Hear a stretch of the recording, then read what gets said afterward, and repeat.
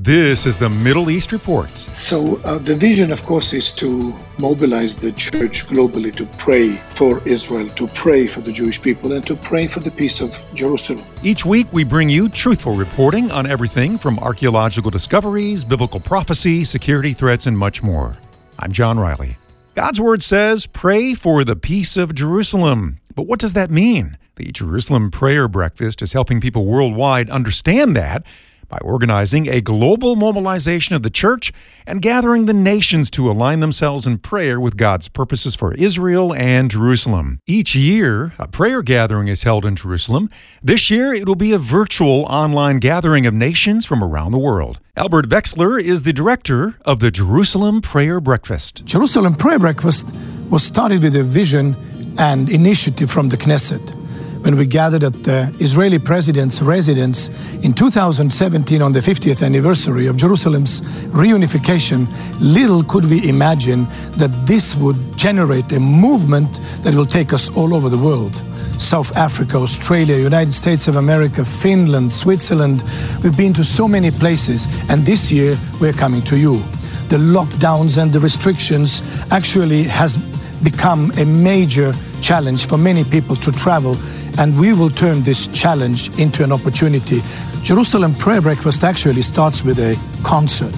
It's a 2-day event. We start with praise and worship, and then we have fantastic speakers. Our president, beloved Reuven Rivlin, the Speaker of the Knesset, Yariv Levin, Congresswoman Michelle Bachmann.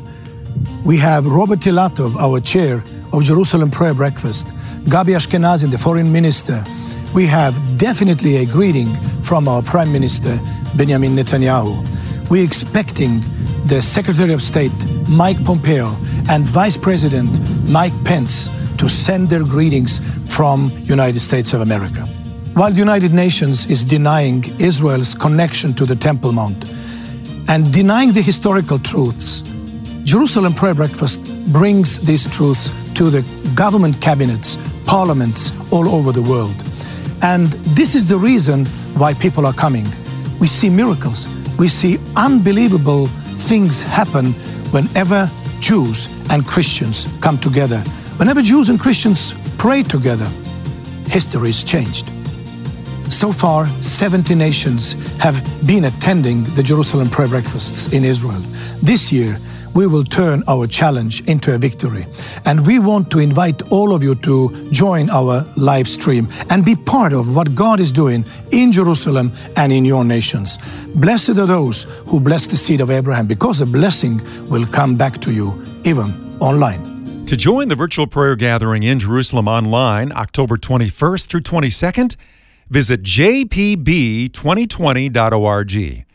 That's jpb2020.org. This is an opportunity for everyone to join with the nations in praying for Israel. jpb2020.org to register for this year's prayer gathering. So the vision, of course, is to mobilize the church globally to pray for Israel, to pray for the Jewish people, and to pray for the peace of Jerusalem. Now, what makes Jerusalem Prayer Breakfast unique is the fact that the calling to pray comes from the Knesset, from the Israeli parliament. Jerusalem Prayer Breakfast is not just a breakfast, it's a 2-day event. We start with a political reception in the Knesset. We have the visit of the president, or we go to his residence, and then we have the breakfast itself, we have the founders' dinner, we have a concert of praise, and it involves so many different things, lots of lectures.